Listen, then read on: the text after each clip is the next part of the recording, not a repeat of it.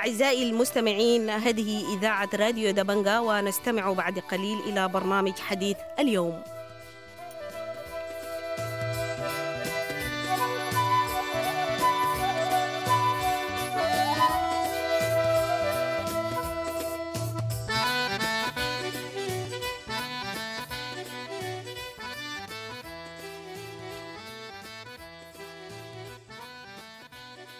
أهلا ومرحبا بكم مستمعي ومستمعات راديو دبنقا.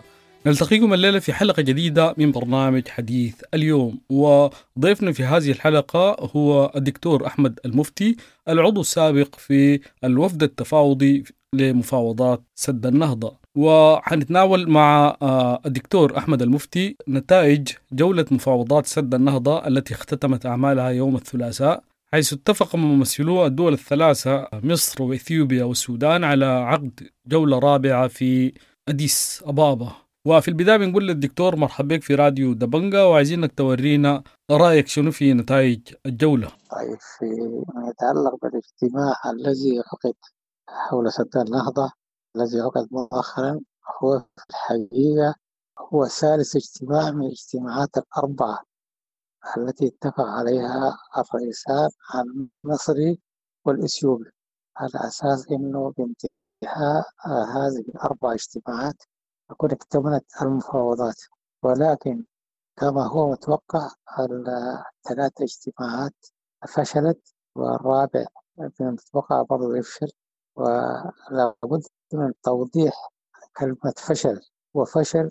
الاجتماع فشل بالنسبة للسودان ومصر، لأنه لم يحقق لهما ولا 1% من المطالب، ومطالبهم هي ذات مطالب تعبانة جدا جدا، واللي هي الاتفاق على قواعد والخطوط الإرشادية للملء والتشغيل في مصارف السودان ومصر، ولم تستجيب لها. كل المصارف دي طرحت منذ 2015، وكانت الإجابة الإثيوبية مش عدم الاستجابة لهذه المطالب، عدم الاستجابة والاستمرار، كأنما السودان ومصر لا يوجدوا وليس دول مشاطئة في حوض النيل مستمرة لحد ما وصلت الرابع، اللي هو يعني بلغ التخزين فيه حاليا اليوم 40 مليار متر مكعب.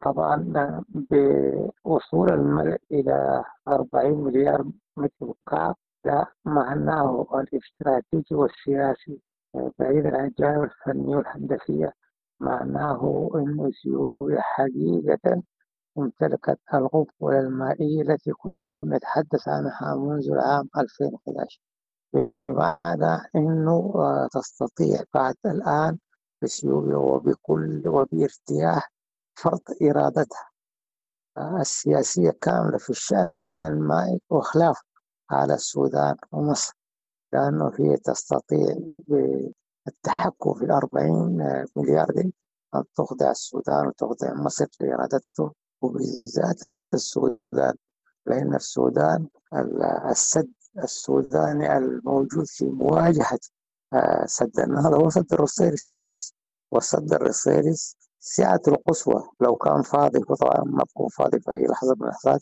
إذا كان فارغ 100%، سعته القصوى 7.5 مليار متر مكعب. لما نقارن مع 40 مليار مخزنات إثيوبيا على الحدود في مواجهته على ارتفاع ضخم جدا، بمعنى إنه البنيات الترتيب مسببة بسرعة شديدة.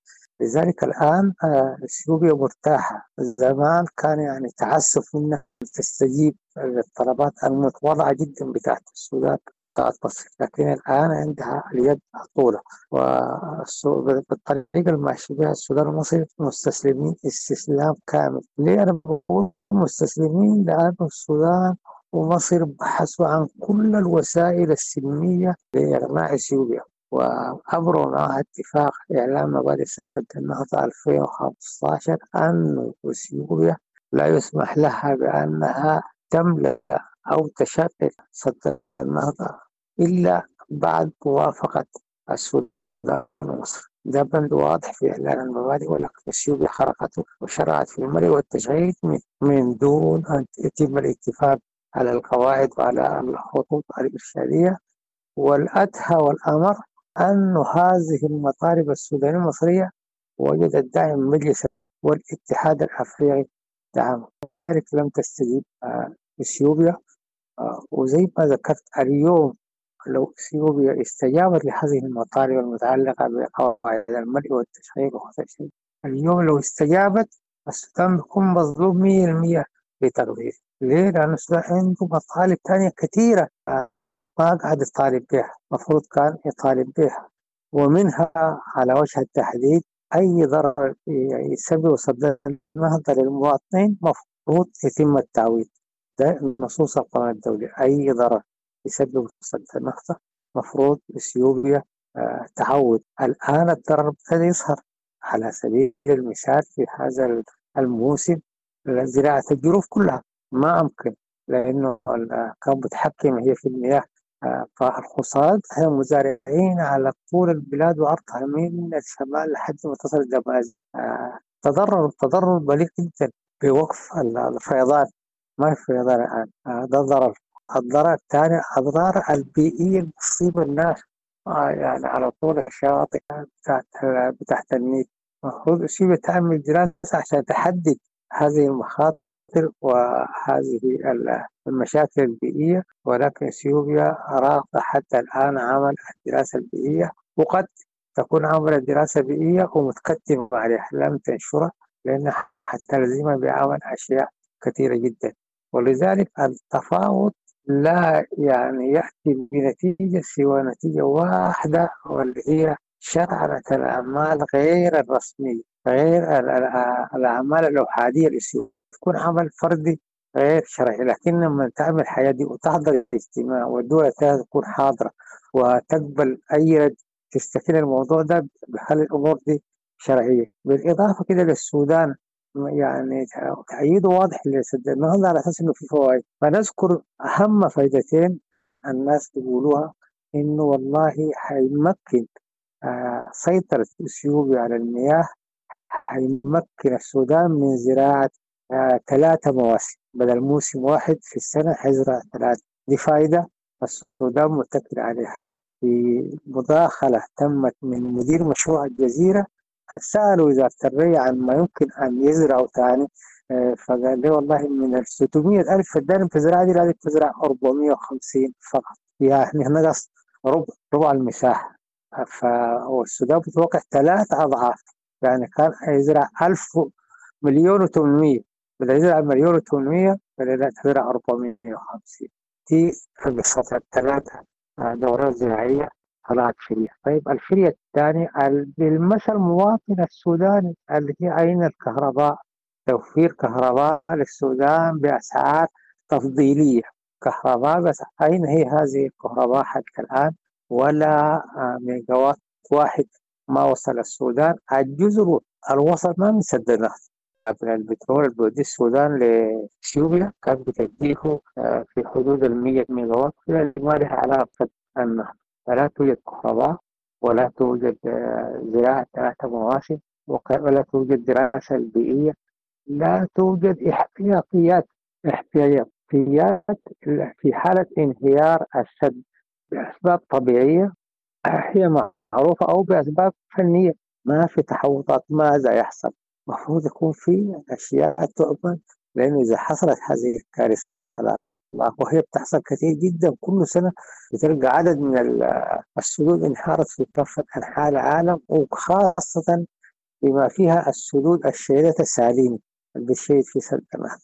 طيب إذا حصلت هذه الكارثة لأي سبب من الأسباب المفروض تكون في احتياطيات. مصر على الرغم من السعة السد العالي هي 64 مليون متر مكعب، سدالنهضة سعة القصوى 74، يعني ممكن يستوعبها كلها. على الرغم من كده عملت مفيد توشكا على أساس إذا جات أي أزيد من سعة السد العالي تصرفها في الصحراء وتستفيد منها، لأنها حتعمر الصحراء، حتملاها بالطمي وحتمكن موية وكذا. لكن أين الترتيبات للسودان؟ ما في أي ترتيب. ذلك في تقديري أنه أساس نجاح المفاوضات وكنا أنه ما تبدو مفاوضات زي اثيوبيا وقف التصرفات الأوحاد لأنه تبقى في جدية من فوضى، لكن ما حط الشر ده. دول اجتمعوا، والاجتماع ده كله زي ما ذكرت إنه لمصلحة اثيوبيا ولشرعنة الأشياء اللي ظل الحال كما هو.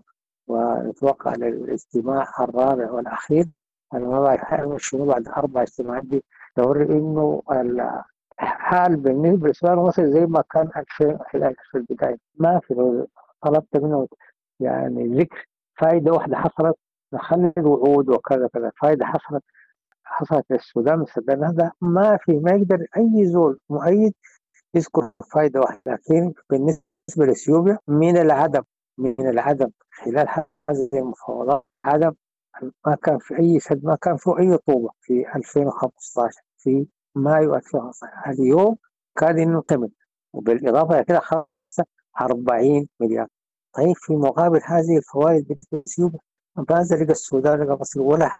والأكثر من كده إنه السد ليس لتوليد الكهرباء كما زعمت اثيوبيا، إنه اثيوبيا الآن بتسعى لبناء مدن حول مياه السد وتعملها منطقة سياحية وكذا. وطبعا إذا عملتها منطقة سياحية وبقى في استخدام كثير يعني غير الزراعة لإعطاء المدينة السياحية الأشياء دي هتكون يعني تحتاج إنها تمسك مياه كثيرة جدا، لأن إذا الوضع ما بيكون جميل بالنسبة للسياحة وبالنسبة لكذا هتضطر إنه تحتفظ بمياه كثير. ده كله له أضرار على أسفل النهر اللي هو السودان ومصر. ولذلك أنا أفتكر الوضع حرج جدا، في حين أنه بالنسبة للسودان شايف إنه ما في حاجة والأمور ماشية مستتبة، خاصة إذا لاحظنا إنه الوضع إذا كان ماشي زمن البشير، طوال زمن البشير الوضع إذا كان مستمر. أنا أقصد موقف السودان. والأضحى والأمر إنه بعد الثورة استمر الوضع، ما أي حاجة تغيرت من زمن البشير، الناس حسنوا وغيروا فيها ما عدا الموضوع ده. لذلك إنه كبير المفاوضين دكتور ياسر، كبير المفاوضين في زمن البشير، الثورة عينته وزير لطيف. يعني استمر الوضع في زمن البشير وفي زمن الثورة ده يدعو للاستغراب، كيف إنه تكون أشد. تعليق باختصار عن الاجتماع الحالي. شكرا جزيلا يا بروف، شكرا جزيلا.